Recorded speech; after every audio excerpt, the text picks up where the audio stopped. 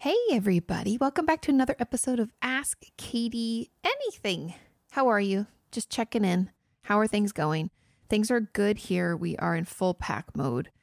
This will be one of the last things that I film here. I am filming with my friend Alexa. She has so graciously offered her time, so we're going to be answering some of her questions and stuff, but that'll go out later. That's a podcast and videos that will be released in like a couple of months. So yeah, we're just packing up. Movers are coming here in about a week. And so, yeah, anything you don't need in a week, packing. And it's interesting. I haven't moved in 10 years, which is other than my upbringing where I was like brought home from the hospital to the same home I lived in until I went to college. And then it was when I met Sean, I think my mom, rents a house out, doesn't live there anymore, and bought another home. Because, being there where my dad was really hard for her, understandably so. And anyway, so needless to say, I have not moved a lot, or I did not move a lot as a kid at all. And then after college, obviously, excuse me, if any of you went away to college, you know what I mean when you're like, you move from dorm room to dorm room each and every year, and we put our stuff in storage and then pull it back out. And then out of that, I moved in with a girlfriend. My girlfriend Nina and I lived together for the first year out of school, and then you do that like every couple of years you move. And I got so in that rhythm that then, I don't know if you guys heard Sean sneeze, but he just sneezed. Anyways, you get so in that rhythm that then when you don't, it's kind of weird. And now that we're moving again, I'm like, oh my God. And I'm finding all sorts of random stuff, which is kind of interesting. It's like a random, bizarre type of scavenger hunt, maybe. Anyway. So we're hanging in there, trying to manage, trying to take care of myself because it is stressful. Even though I don't feel logically stressed, I know physically it's happening. And I know the upheaval of life when you move is always a little stressful, especially because we're moving across the country. So anyway, or halfway across the country, I should say. Excuse me, I just ate lunch and it is really, I didn't even have any dairy. I don't know.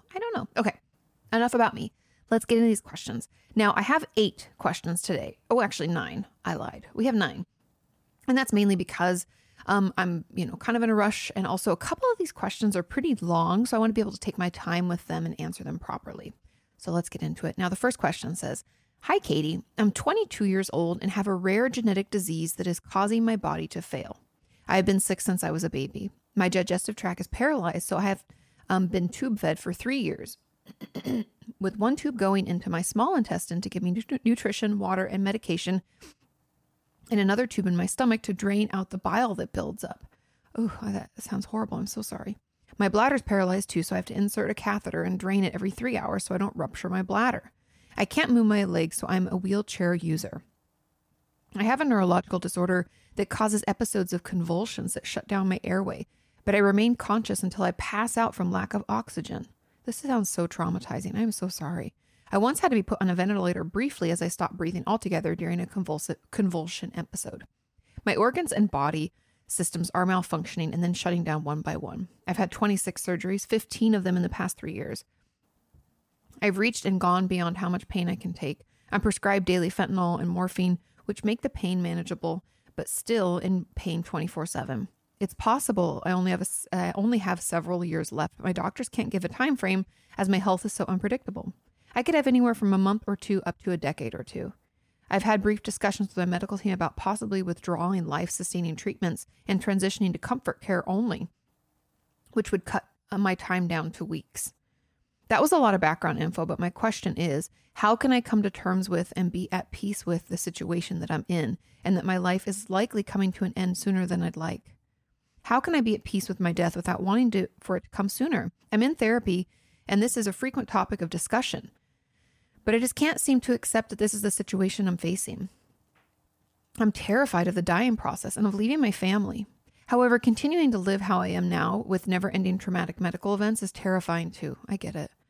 I'll never have the life that I want, but how can I be okay with what I have and know I'm making decisions regarding stopping or continuing treatment because it's what's best for me and not because of fear of death or of the suffering that comes with living? Any advice would mean a lot, and sorry for such a heavy topic. I know when I put this as number 1, I was like, we're just jumping in here because that's what we do. There's, life is heavy. There are shitty situations and things that we can really struggle with. And first of all, I am so sorry.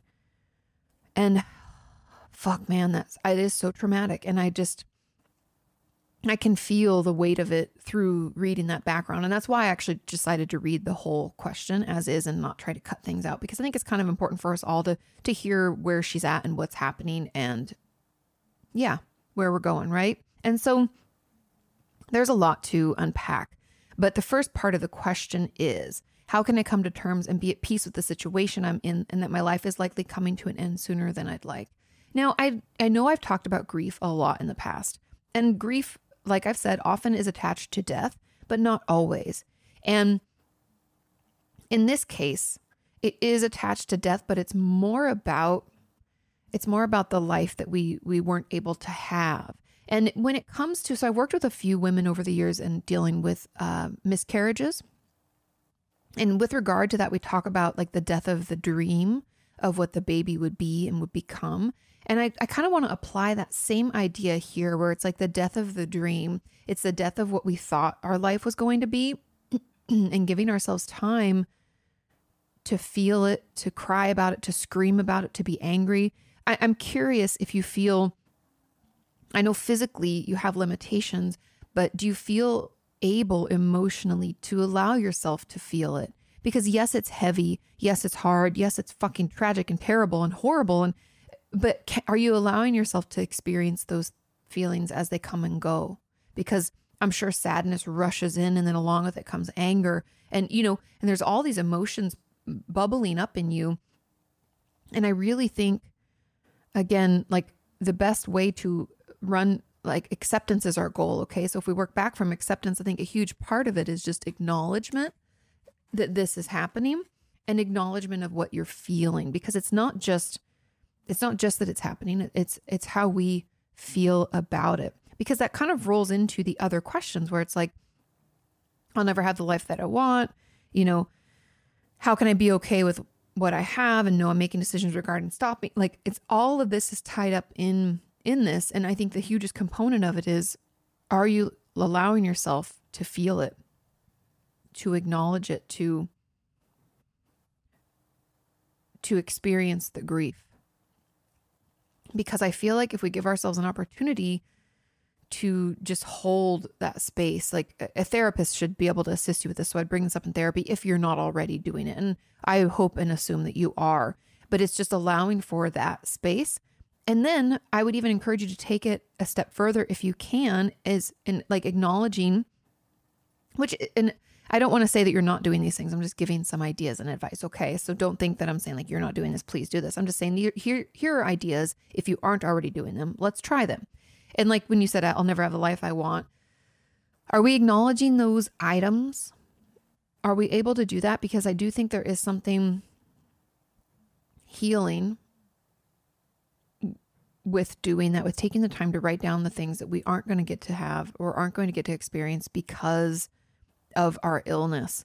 And I think making that list and grieving them individually or as groups could be really helpful. I also wonder if EMDR could be really beneficial for you, because of the trauma and the symptoms that come along with that. Could be making your physical pain and physical symptoms worse. I don't know, but we are connected, right? Mental and physical health, same thing pretty much. Our brain's the hard drive of our body. And I know that when we have, very overwhelming situations, very traumatic situations, especially like medical traumas, you've had repeated medical traumas, I think EMDR might allow you to have some kind of reprieve, some kind of lessening of symptoms. I don't know. Just throwing that out there as an idea. So consider that. And as much as you can, journaling, talking about it.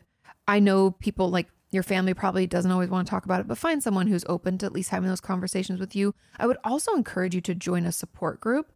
Back in the day, so when I was was I an undergrad trying to go into grad school? I've always not enjoyed, that's the wrong word, but I've always found hospice work to be really fulfilling. Was very interested in that and in trying to maybe work in that system at some point. I ended up working in the hospital system, but I didn't end up going into the hospice care. They weren't hiring at the time, and life is interesting that way. But one of my professors, Dr. Lisa Bauer, who I love, and she's amazing. I think she's in the Midwest now, but Lisa, we had so much fun. we used to drive down to San Diego and take these hospice courses. Or not hospice courses, but it was courses to work in hospice. And it was part of the grief and grieving course. And you could become a certified grief counselor. So it was like on top of, my psych degree. Because at this point I wasn't in graduate school. I was just going to start like the next semester. I could be a certified grief counselor. And I took all those courses. And the one thing that I will tell you that they preached over and over and over and over and over again is support groups for not only the people who are suffering physically, but also their caretakers and family who are suffering in their own way as well. And there are there are support groups for both types of people. And I even know personally one of my favorite psychiatrists in the area, Dr. Brofman, he used to say that he felt all alone. His wife had some chronic illness issues, and he'd felt so alone and so guilty for being tired of taking care of her until he found his support group. And so anyways, I say all of that just to say that I think there is some healing and some peace that comes in those support groups. And from hearing maybe what you can't find words to express said by someone else, I'll tell you, even personally I've been in support groups off and on, through my teenage and college years. And sometimes people in groups just use their own words, and it's like I can hear it and I can absorb it, and it feels like it's the words that I was trying to find but wasn't able to. And there's just something really powerful. Also, just the reminder that like we're not alone. And so that would be I would encourage you to try that out. I would encourage you to find a group, a support group. Ask your hospital. They probably have everything's online now. So just start asking around. Ask your therapist, ask your treatment team, anybody who you see. Ask them if there's a support group for people with chronic illnesses, because I'm sure there is. I would even Google it, again, because everything's online right now. Thanks to COVID. That's actually one of the silver linings, is that it can be easier, especially for those of us who, mobility is difficult. We can hop on our computer and we can get some support. So along with allowing yourself to feel what you got to feel, I don't care if it's extreme rage and anger. That's okay. Maybe if you don't feel like you can express it physically, maybe it's something that we try to listen to music that supports that, or make art of it, or, make a collage or anything that we can create. Maybe you can create something on like your iPad or your computer, something that represents how you're feeling. And maybe doing that every day just to get it out can be really, really helpful. And yeah, I'm really sorry. It fucking sucks. And I wish I could do something to make it better for you. But I think allowing ourselves to feel what we feel and not thinking that we have to have the answers, we have to know what we want to do right now. Because also I know that the pain and the medical complications can make you feel like you just want to end it now, because it's not going to get any better. And we can feel like that's the only logical choice. But no one says that today is the day you have to make that choice and come up with that answer. You can take your time. You can think about things. You can allow yourself to feel what you want to feel. Is there anything that you would want to do that you're able to do now? Maybe that, now's the time we try to make time for that, take that opportunity to do it.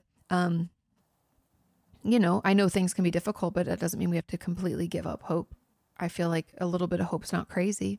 It's part of what makes us human. Sometimes it's what we need.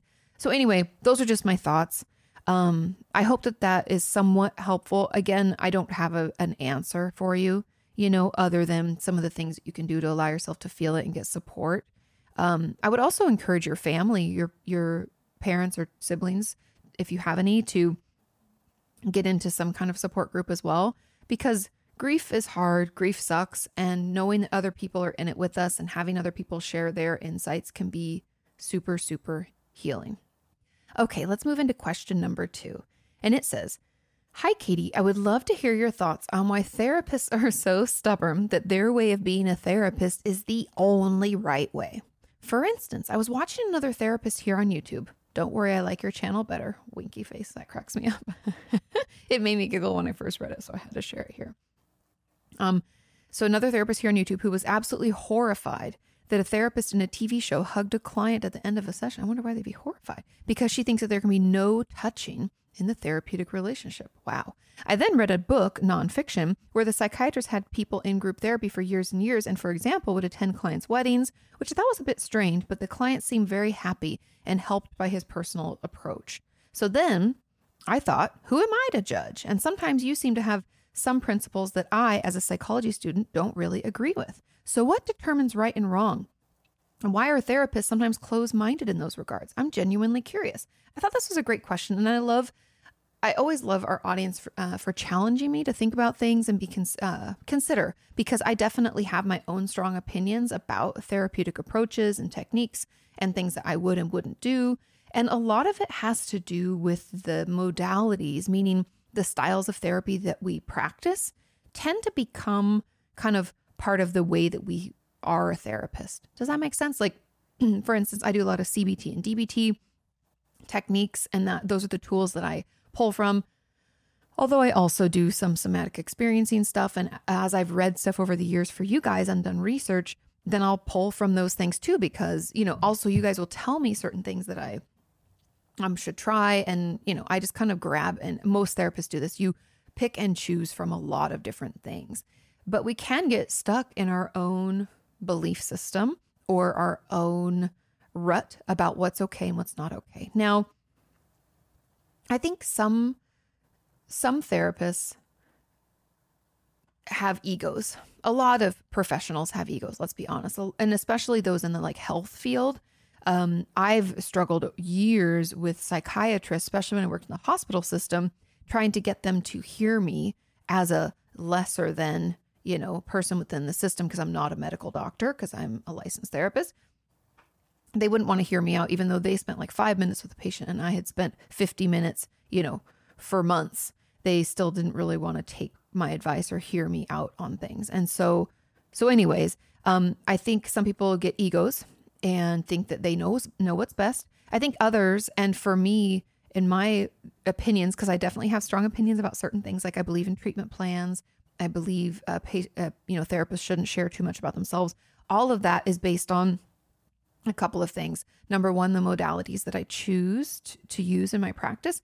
And number two, what I've seen work and hurt and hinder progress in my sessions with my patients, or things I've heard reported from either you or my patients about past experiences, right? Good or bad. And so I've kind of just gathered things throughout the years, and I'm very big on boundaries, because DBT is my jam, man. So boundaries are very important, and I might be more rigid than others, but I'd like to think that I personally wouldn't be appalled or horrified by unless it was unethical or illegal things that were happening. I don't think I'd ever be appalled or horrified by it. But that's why I'm not a big fan. And I don't know if this is the video that you're referencing, if this is what was happening, because I don't know who this person was or what this video was. But that's why I'm not a huge fan of, therapist reacts to blah, blah, blah, or because people definitely amplify their quote unquote reaction to engage with people and to make it more entertaining. And I know that this is to the detriment of my channel and my views, as I don't do that kind of thing. Yes, it garners a lot of views. Yes, people love that type of content, but I just prefer to talk to you guys, to educate, and to do things a little bit differently, just with what feels good for me. Now, am I going to judge that therapist and be like, damn it anyways? No, that's fine. This is their channel. They do what they want. But I think by and large, people who are professionals, number one, like to do things the way they like to do things, because we can be really stubborn and think that we know best, and we're not always challenged to think differently. Number two, we can have, egos about it. And number three, it can be based on the modalities that we practice. So there's quite a few different reasons that I think people therapists could be really stubborn, but there are ethical stuff. Even in this question, the no touching a therapeutic relationship, you can definitely hug a patient if you feel like it's appropriate and it's okay. And it's, they've asked for it. You as the therapist should never ask for the hug. That's putting the patient on the spot, and that's not appropriate. You can see how if you dig into law and ethics, there's a lot of gray areas, and some therapists get so scared about something happening that they have these lines they've drawn where it just is protected because it's protective. Sorry, I didn't enunciate there. Even just because Sean and I are moving, I was going through my filing cabinet and I found my stack of books Professional psychotherapy never includes sex. And these are books you're supposed to hand to someone if they've ever told you that they've had a therapist or other professional, psychiatrist, things like that, try to get romantic with them in some way or try to have a sexual relationship with them. You're supposed to hand them that book and be like, it should never include it. That was unethical and that's not right, And so I could see maybe the no touching. I brought that up because I could see maybe this therapist thought of like, no touching ever could come from that because they're thinking, professional psychotherapy never includes sex. Although I think a hug every now and again is perfectly fine and acceptable. And that's why it's important you find a therapist that works for you also, because I could really talk about this, as you can see. But the last little bit that I really want to pinpoint and talk about is when the person mentions that they read a book, nonfiction, where the psychiatrist had people in group therapy for years and years, and for example, would attend clients' weddings. Now, this is a gray area and something that I've had a few colleagues in the past get in trouble for things like this when someone then later filed a complaint or they had some issues, because this is a gray kind of overstepping boundary area. But I will be honest that in my practice, I have attended a wedding and a quinceañera. And I did it not because I wanted to go. This is a very different way of attending and doing. It was more of a congratulations / it meant a lot to them that I was there because they saw me as part of that process. And I actually even attended a graduation, a high school and college graduation. So I've attended some events. I don't do it regularly, but it's something that you can do if they ask you to, and you get to decide. And for all of my patients, when I did do something like this, you never stay for like the party, like in a wedding, you don't stay for the reception other than to congratulate, say hi, do the thing you're supposed to do, leave the card or whatever. And then you leave. But you don't get drunk with, it's not acceptable, but it's more about being there for them as a way to celebrate their successes and the progress they've made and being part of that, So it's a gray area. Again, I don't do it a ton, but that's why people do that. And that is a little strange. Not everybody's comfortable. And like I said, I haven't done it in years, probably 4 years, because I had a couple colleagues have issues with stuff like that being brought up, and they'd had people get, I know this sounds wild to say, but people get complaints, pretty, not regularly, but sometimes, and they'll bring up instances like that where, you're at the said event and they're like, well, why would you do that? That clearly shows an overstep of boundaries and it's ethically gray. And so you can see why it's not like a preferred thing, but sometimes it means a lot to the patient. And I think it can be therapeutic when done properly. Again, I just kind of pop in and out of those situations, show up for them, make sure they saw me, talk ahead of time about what they expect me to do. If anybody asks who I am, I will say what they want me to say about how I know them. If they want a photo, we'll take a photo and then we leave, I leave.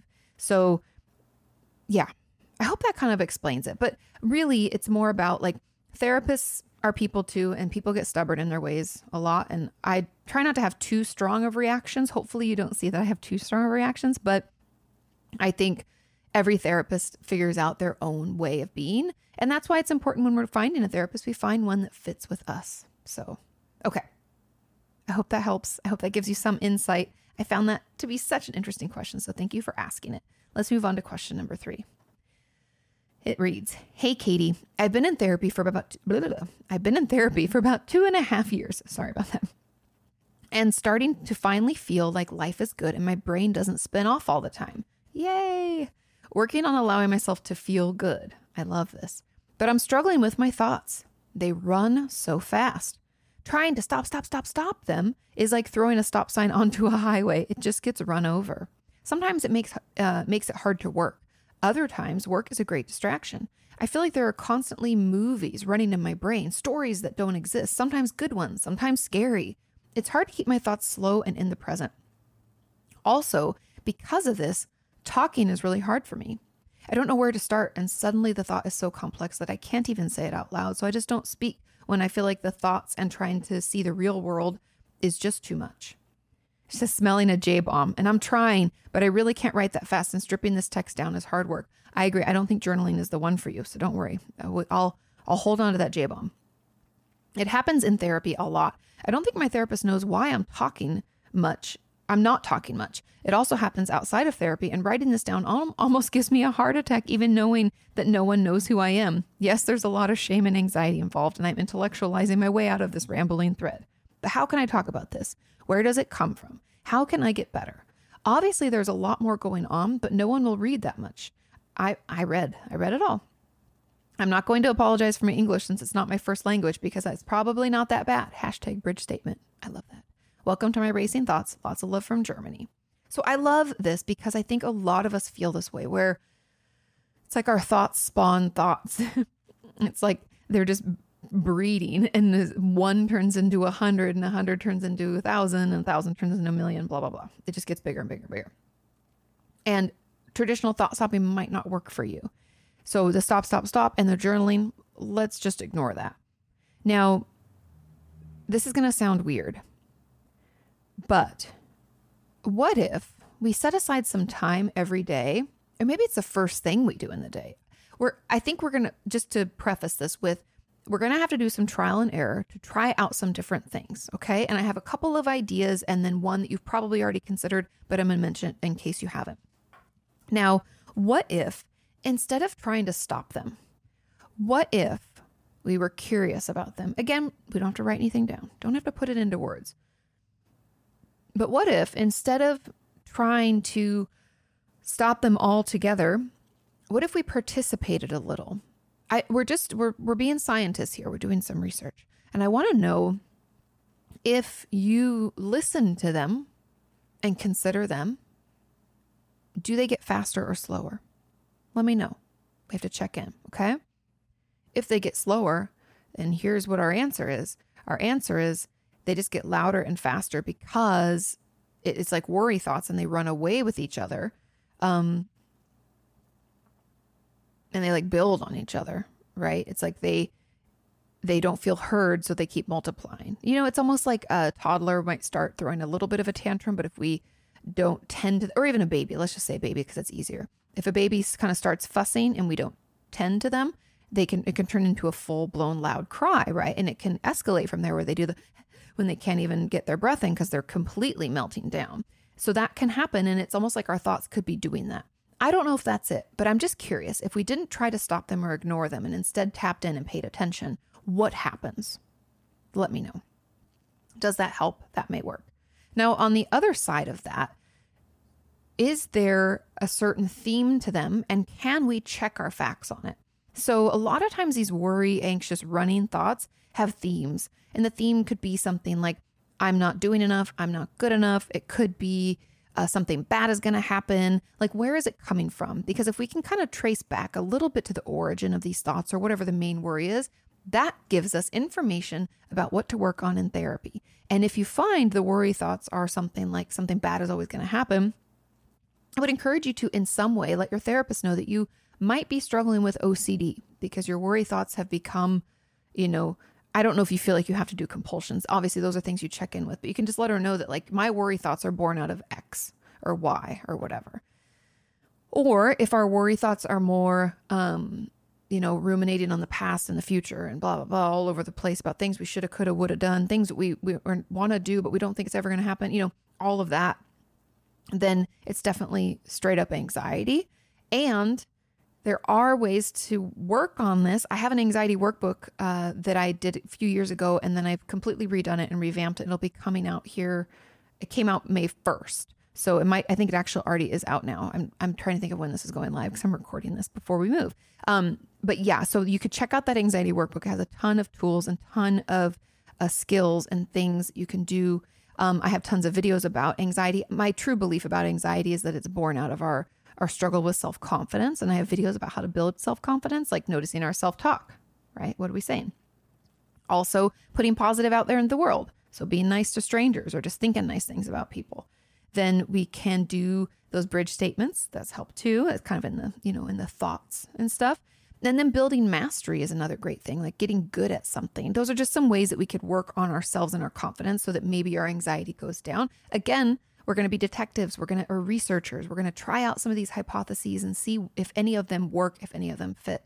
But those are just some of the tools and techniques that I would kind of want to try with you just to get an idea of it. And then finally, and I don't know how this works in Germany, but medication can help with this somewhat. Now, I know a lot of people don't love medication, and I understand. And there can be plenty of tools, like you could try to force yourself into like guided meditation. You know, there's tons of apps like Headspace or Unplug or any of those that have guided meditations that you can use. You could try those and see if that kind of calms your anxious mind and your, what we call the monkey mind, where it swings from thought to thought. That might help. It technically will over time, but it can be really hard and trying at the beginning. But if you can stick with it and try and focus on the breathing and do it, that could help too. But medication could be there as well, because, medication for anxiety or like SSRIs, SNRIs is what I'm talking about. They can really help with this and maybe take the edge off, meaning just bring down the speed with which your thoughts race so that you can feel like you can function. Like, because if work gets really hard or it's just too hard to get out of it and none of the regular thought stopping techniques are working, and maybe we tried other things, it doesn't work, medication's there for you. It doesn't mean you have to be on it forever, but it could be something that we utilize so we can figure out what's causing this and what the trigger is. Because there's definitely a reason and there's definitely some kind of root. We just have to figure out what that is. Where is that coming from? What am I really stressed, worried, overwhelmed about? But yeah, let's be curious. We don't have to be judgmental. It's okay to learn. And again, I wish I had I feel like this is like the theme so far is like, I wish I had a straight and direct answer, but those are just some of my thoughts and some of my hypotheses. And I would love for you to test them out and give them a try. Racing thoughts are very common, especially when it comes to anxiety disorders. And if we can figure out either the root of our anxiety or whether we can figure out, a medication that works for us or a way to calm our mind, whether that's through meditation. Also, exercise helps some of my patients, but I know that can be tricky now with COVID. But it only works to distract for so long. So it can be like a way to distract and deal.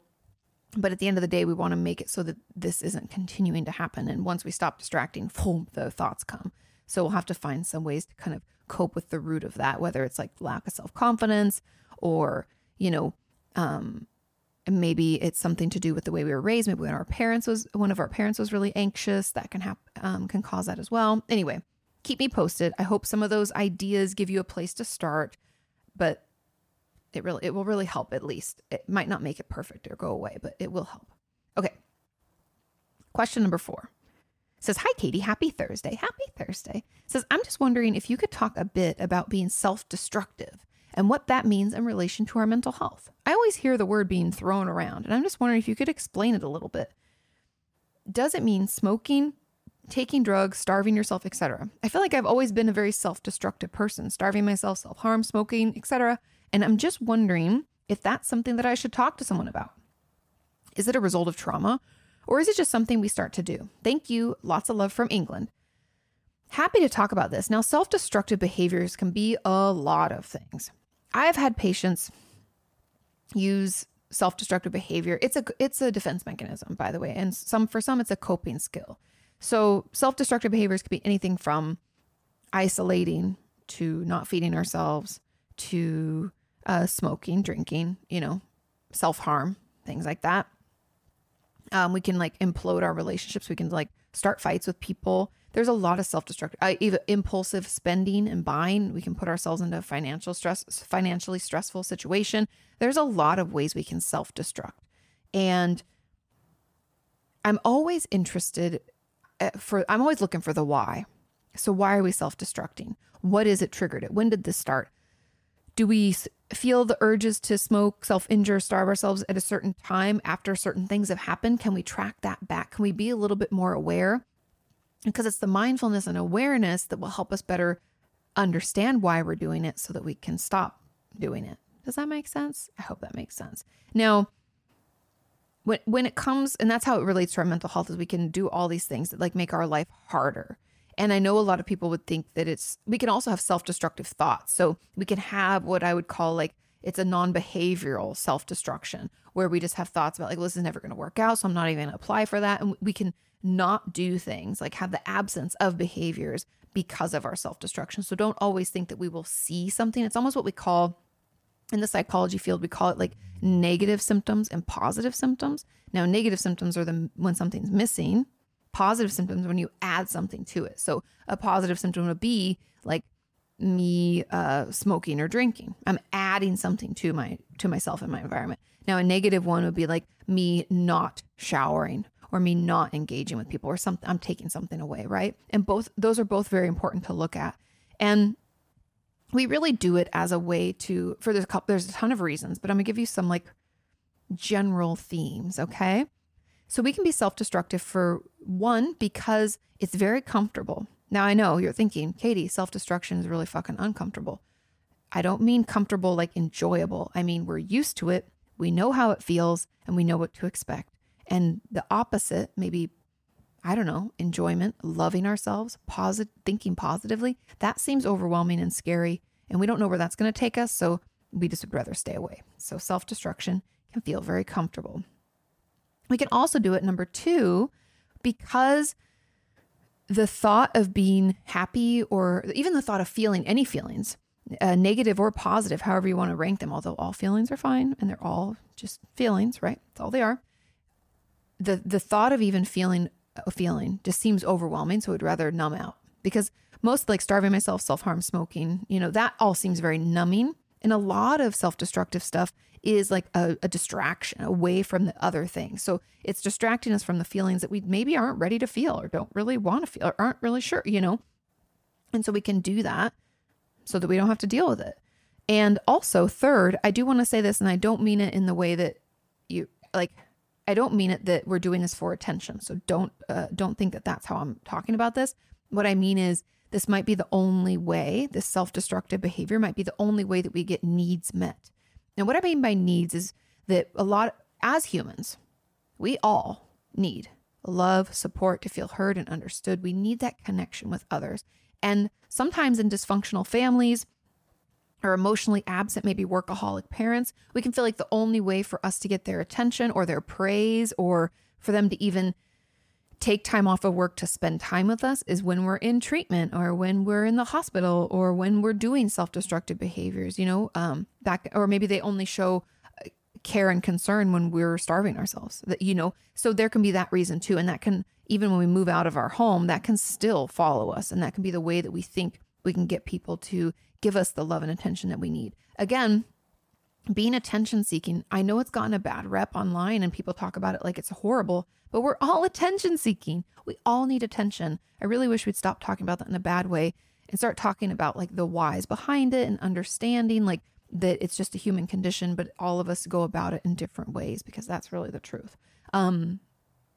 So yeah, it's definitely not a healthy thing, but that doesn't make it bad. Like it should be shame filled. It's just, we all do unhealthy things, right?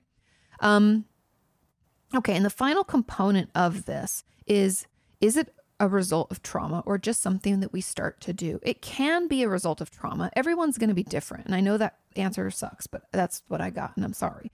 Trauma could cause this, definitely, because numbing out is can feel very necessary when we feel overwhelmed by an experience or situation or multiple experiences and situations. And it's not just something people start to do, but it can be a way that you cope. And so I guess just being really curious about when your urges to starve yourself, self-injure, and smoke occur. And I have videos about coping skills. I have videos about safety plans. I talk about impulse logs all the time. Those are all ways that we can better manage. But if we can figure out what your triggers are and why we're doing it, kind of like what purpose it serves, I think it's the numb out. But the more we learn about why we're using those self-destructive behaviors, the better able we'll be to like have tools to fight back against them, right? Because they serve a purpose. So we need to fill the void with something, and we don't want it to be that. So we have to come up with other things to do, meaning like, again, going back to like the reasons we are self-destructive. Once we know that, then we can look for ways to better fill that void. Like, is it, I need to do inner child work because my parents were emotionally absent, and so I need that work first. I need to see a therapist. Or Is it I need more contact with people? I need more attention from others. I'm very isolated. How can we get that? Can we join a group? Can we talk to other people? Considering those things, I think it'll be really helpful. Once you kind of know where it's coming from, then we can get into some of the ways to better manage it. With that, let's move into question number 5. It says, Katie, it has been 3 months since I first asked this, and I would really like an answer, but I never get enough likes. Well, you got to answer today. And also just FYI, you guys, on my Patreon page, if you have a question that you really need answered, at the $20 tier and above, each month I answer your questions. I reach out to you via message, ask you for your questions, I pull them together, and we have a live stream. And it's usually like anywhere from 3 to 4 hours long. So I answer a lot of questions, usually anywhere from 30 to 50 sometimes. So you can pop over there. Okay. Is it normal to put yourself aside and want to help others, especially after a death of a loved one? My stepsister passed away last year, right before Christmas. And I want to make sure her 5 sons are doing okay, because not only did they lose their mom, but it was during the pandemic. Would this be considered complicated grief or trauma? I think a lot of times in times of crisis, which is what this is, the death of a loved one is a crisis, right? You can be in shock. We can be overwhelmed. Grief might not have even hit yet because there's so much to do when someone passes away, which no one told me that before my dad died. But like, there's so much logistical shit you have to do when someone passes away that you can get like caught up in that for like, honestly, probably 6 months. Getting things sorted and paperwork and all that garbage can keep you busy and distracted. So grief sometimes comes later. Now, putting yourself aside and wanting to help others, I don't think is a complicated grief or trauma. Definitely you could have those things, but it wouldn't be because of that. I think because she has 5 sons and you're just wanting to make sure that they're okay. You're nurturing them. You're being the, kind of their surrogate mom while you figure stuff out. And they lost, you lost your stepsister, they lost their mom and your family, and you're working it out. I mean, I do think that if you aren't doing anything for yourself, meaning you're not eating enough, you're not showering, you're not feeding you're not like nourishing your body, that would be worrisome. And I would be worried about that. But other than that, I think it's kind of normal for us to kind of come together and like group. I mean, I think everybody who's lost a loved one would say that like family and people you knew and maybe you don't even talk to that often, come out of the woodwork and like bring you casseroles. Or maybe it's because I grew up in like the country, but everybody stopped by with like, we got you a spiral cut ham. Here's potato casserole. We had so much food, and it was just my mom and I, because my brother was in the Peace Corps. So he didn't even make it back for that. And so you have all of this food and all this stuff. And I think but I'm just saying that because it's normal for family to come together. And I bet your nephews are really grateful for you. But I also want to throw in there that I think you should now, it's been a year, you should be able to put yourself first again, because we're out of that crisis zone. It's not to say that the pain is gone. It's not to say that the grief is gone. I'm just saying that the crisis is over. It's not active anymore. And now I want you to allow yourself to grieve. I would, based on this question, because I don't know all the information, I would assume maybe it's less of like complicated grief and more delayed. It's just delayed grief because you didn't have an opportunity to grieve it earlier. And that sucks, but it was something that a decision you made to take care of your nephews. Yeah. And also death can be traumatizing depending on what happened and how it happened. I definitely think that a death could be a trauma. But that would be something that I would want you to talk through with a therapist. We'd want to see a licensed professional to get assessed for things, because based on this question, the limited information that I have, I think you definitely went into like mom mode, went into protection or nurturing mode, put yourself last. Like a lot of us throw ourselves into things to distract from the pain, which totally makes sense. And now that the crisis is over, you're kind of left wondering probably like, is this complicated grief? Why do I feel so shitty still? It's been a year. I encourage you, instead of considering the time since your sister passed or your stepsister passed away, consider the time that you started allowing yourself to feel it, which sounds like it might be like today, because it's in that allowing yourself to feel it that you start to find healing, and grief doesn't go away completely. I'd like to tell you it does, but it doesn't. but you allow yourself to at least work through it to a point where you can function in your life again and you don't think about it 24/7 and you don't cry about it every day. It just kind of pops up here and there because that's grief, And I think the more we fight back against, or the more we try to numb out or distract with other things, the longer the pain will hang around, or the grief will kind of just linger for longer than it really needs to. So working with someone, giving yourself the space and time to feel it will be healing and will help you move through this. And I'm so sorry for your loss. Okay, let's move on to question number 6. And it says, "Hi, Katie. I have a question related to sexual trauma. Is it also called sexual abuse if it was done by someone you love and they didn't mean it badly or sexually? I had a parent who was very open about sexuality and wanted to break the taboo that you shouldn't touch a child in intimate places. I didn't mind at the time because it was lovingly, and I thought it was normal, but now I'm scared to engage in sexual relations because it was abusive. I'm not sure my fear of intimacy comes from these experiences because it wasn't done with the intention of power or lust, but a form of love and sexual education. I feel sad for that person to tell someone because that person didn't mean it that way at all. Does this happen more often, and how do you look at this? And sorry for my English. Your English is impeccable. No problem. Okay, let's talk about this because that's sexual abuse. And the thing that is hard for people to understand, and this is kind of where grooming comes in. And I've talked about grooming off and on, and it's a topic that we can dig into more if you want. But grooming really is when someone like slowly manipulates, usually children, but someone younger than them, by becoming friends with them, slowly kind of isolating them a little bit from their family, telling them not to tell them. They don't get our relationship, right? They kind of try to make it like it's just you and I. And then they slowly desensitize you to what would be considered sexualized behavior, which is what this is. And we can say it all we want that it wasn't out of a form of for power or lust, but form of love and sexual education. No, you were sexually abusing a child, and you're too young to consent, and that's not okay. And just because you loved someone doesn't mean that they won't hurt you. And I know that is very hard to accept. And I also want you to know that it is completely okay and very common to acknowledge the abuse and the issues that you're having now as a result, and still love that person and see them as, a parent or a guardian or a sister, brother, whatever, and care about them. That happens all the time.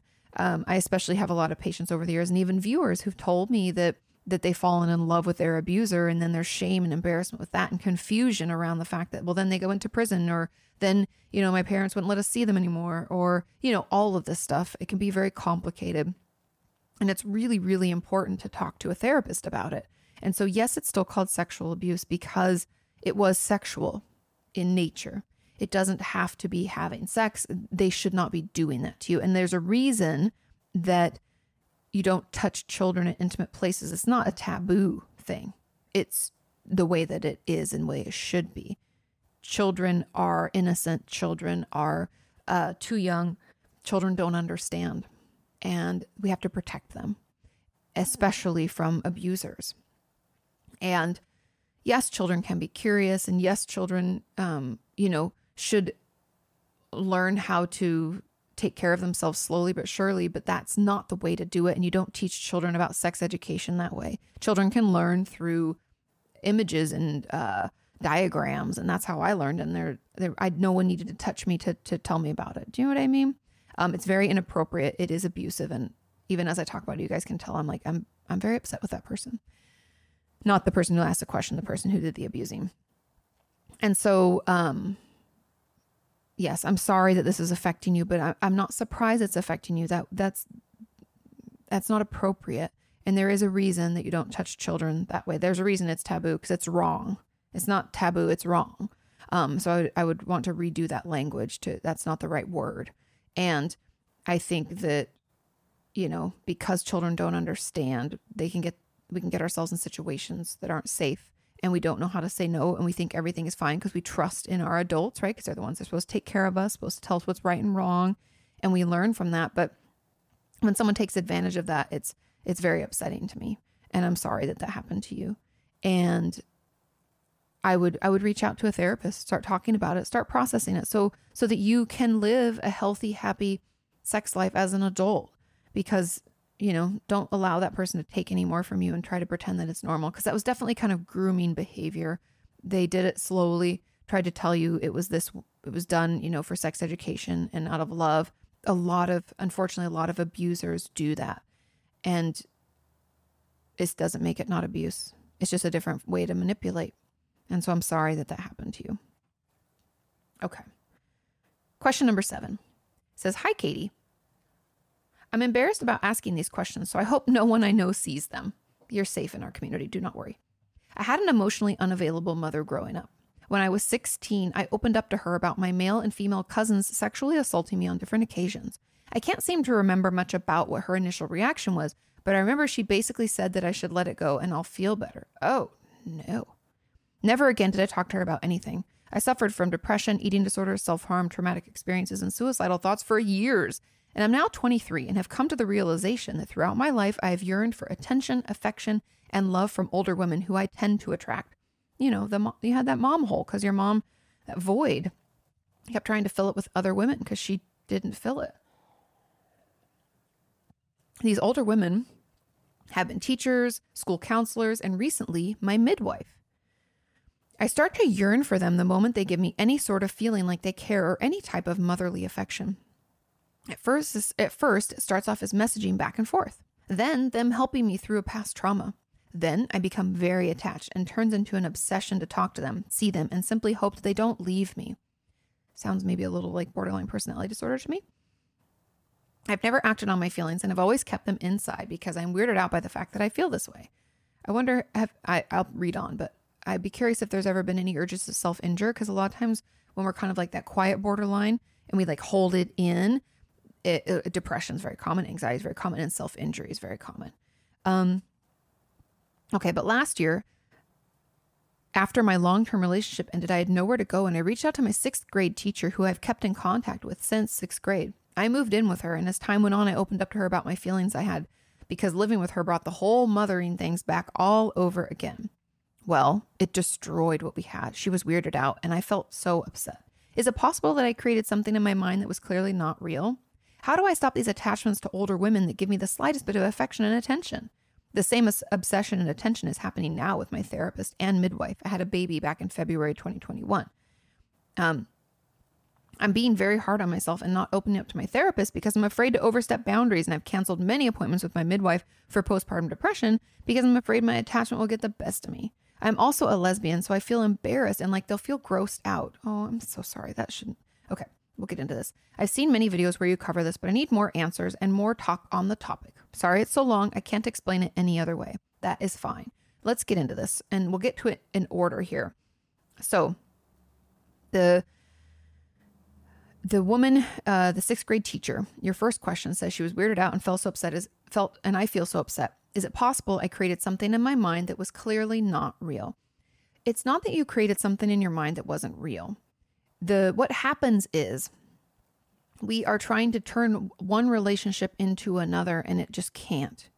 We're trying to turn a relationship that we've had with a teacher over the years and kept in touch with, what she probably saw as, kind of just like teacher student, but we're really, close, and I'm part of like her support system. Seeing herself as probably part of your family in some way, but trying to put someone into that mother figure, and that you're like obsessed with them, and you need them around all the time. You need to talk to them, and you just love seeing them, and you want to be with them forever. And I'm not saying romantically, I'm talking like platonically, like family. When you try to place someone who is a family friend or a close friend of yours into that mother role, it doesn't work, because 99% of the time that person also, it won't work for you because, and I'll get into that a little later, but it never ends up working out. But trying to fill that can be overwhelming to someone who saw it, like, as I said, just like as a casual family friend, helping you out in a tough time and like happy to be there and support you and all of that.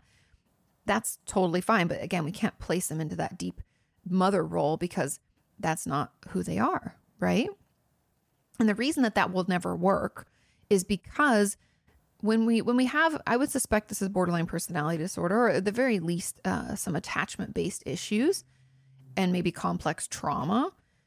But when we try to put somebody into that hole, we are putting all of our emotional stability, our well-being and our mental health as a whole in their control. And that's what's really dangerous about it, because we cannot rely on other people 100% of the time. People are going to misstep. They're going to not show up for us because they had to do something else. They're going to not get back to us right away, or maybe not return our call for a couple of days because things are crazy. Life is busy. People have their own lives. That's why it's so dangerous to try to take that person and place them in this void, because they're going to let us down. They're going to not be available, because that's normal and healthy in relationships, but very difficult for some of us who feel complete overwhelm and emotional, intensely emotional about the thought of someone not being there. And then we jump directly from 0 to 100 to they're going to leave me and I can't cope. Right. And that's kind of the BPD models. We swing from those things, and it can be really overwhelming. Like I've talked about for years, one of the best ways I think BPD is described is as an emotional burn victim. Like everything is super, super sensitive, and we just almost can't we just can't cope because we don't have the skills. That's why DBT is so effective, and why, that's what I actually recommend, but we'll get into that. Okay.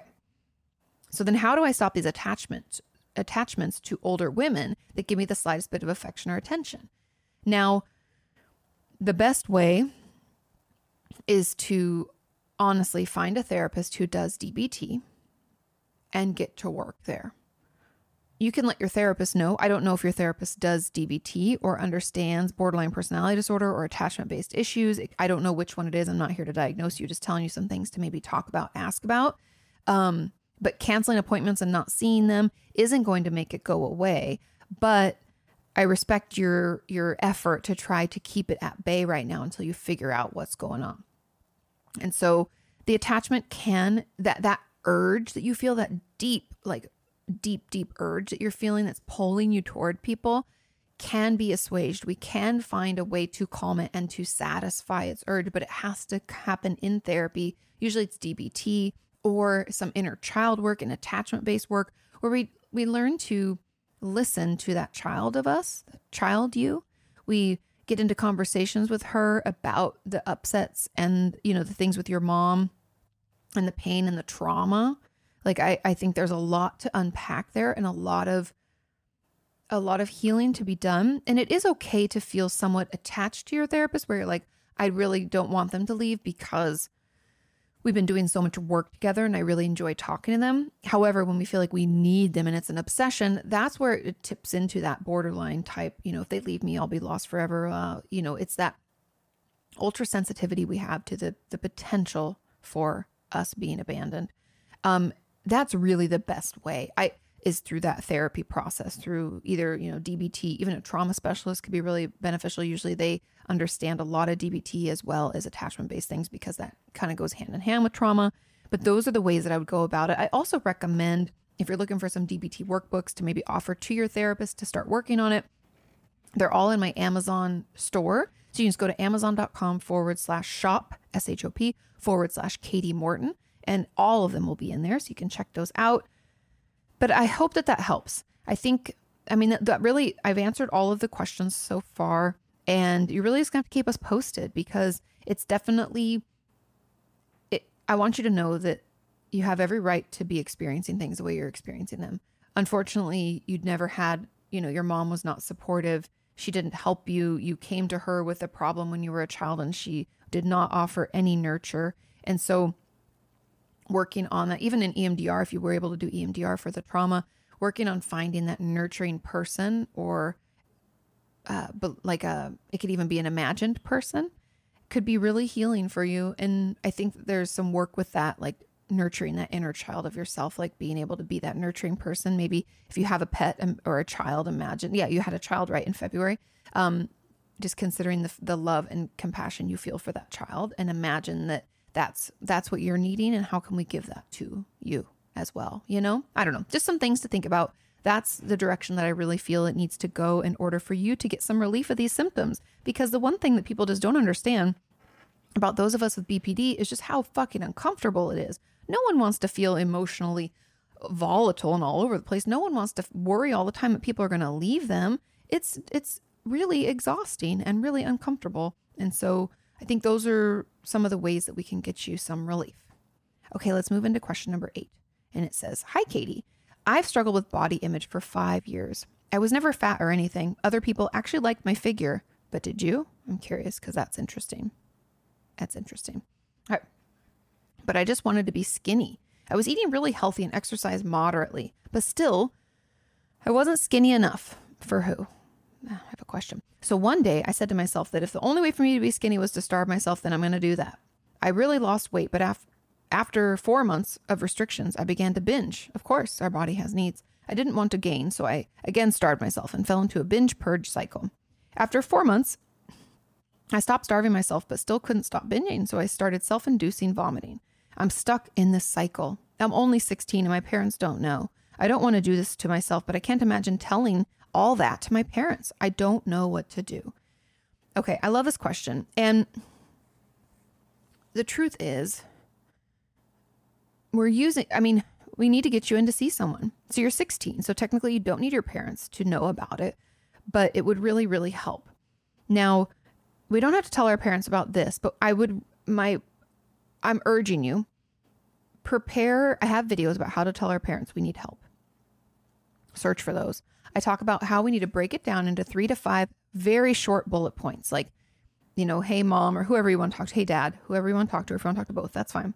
I want to talk to you about something. I've really been not feeling well lately, and I really would like to start seeing a therapist.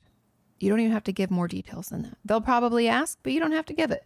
And then say, I just really would like you guys to help me find someone that's on our insurance, or that you can take me to, or sign me up so I can get on a wait list. However your system of care works where you live, ask them to help you with that. And then we get going, because the sooner we get in to see someone, the better, because eating disorders are just coping skills. It could be a coping skill for our bad body image. It could be a coping skill for depression, anxiety, a lack of self-confidence. Could be coming from anywhere. It could be a past trauma. I don't know. I don't have any indication of that in this question, but I'm just throwing things out there. It could be any number of things. And we need to figure out why it's here, what purpose it's serving, possibly get a dietitian down the road. But again, we don't have to tell our parents everything right out the gate. We just need to get in to see someone.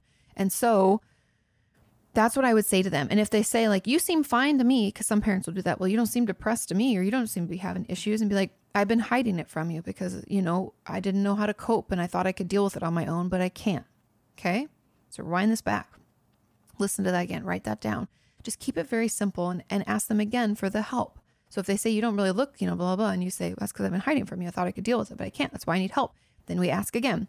So would you help me find a therapist on our insurance or whatever, and pay for the copay for my appointments? Can we do that? Let's get in to get some support. Now, when you're looking for a therapist, when you call, maybe go on a walk or get out of the house to call and make an appointment. Make sure you ask them if they work with eating disorders. Your parents do not have to know all of this. I know that you're not 18 and people always worry about confidentiality, but therapists are not supposed to tell parents everything. They're only supposed to tell them things that could be dangerous. Like I've talked about this before, but my law and ethics professor used to call it sex, drugs, and rock and roll. And it's like when there are things that are dangerous, like if you're having unprotected sex and you just found out your boyfriend has an STD, or he's much older and we have to report it. There's a lot of things that we're going to have to tell parents about. But when it comes to eating disorders and your work in therapy, I don't really see a reason for that until maybe you're ready, if you are ready, right? And that's something you can talk with your therapist about and let them know, like, hey, I don't want my parents knowing about this for this, that, or whatever reason. And you can figure out what the best way forward is. But please get in to see someone. Know that it does get better. Our eating disorders exist for a reason. We just have to figure out what it is. And then we have to find other better ways to cope, because like you said, it starts to feel out of control. That's the biggest lie that our eating disorder tells us, is it's all under control. It gives us this like false sense of control, which is really not control at all. But it does get better. Okay. Just remember that. And also, please, please, please purchase the book, Eating in the Light of the Moon. I cannot recommend it enough. Such a beautiful book, especially for those of us suffering from eating disorders.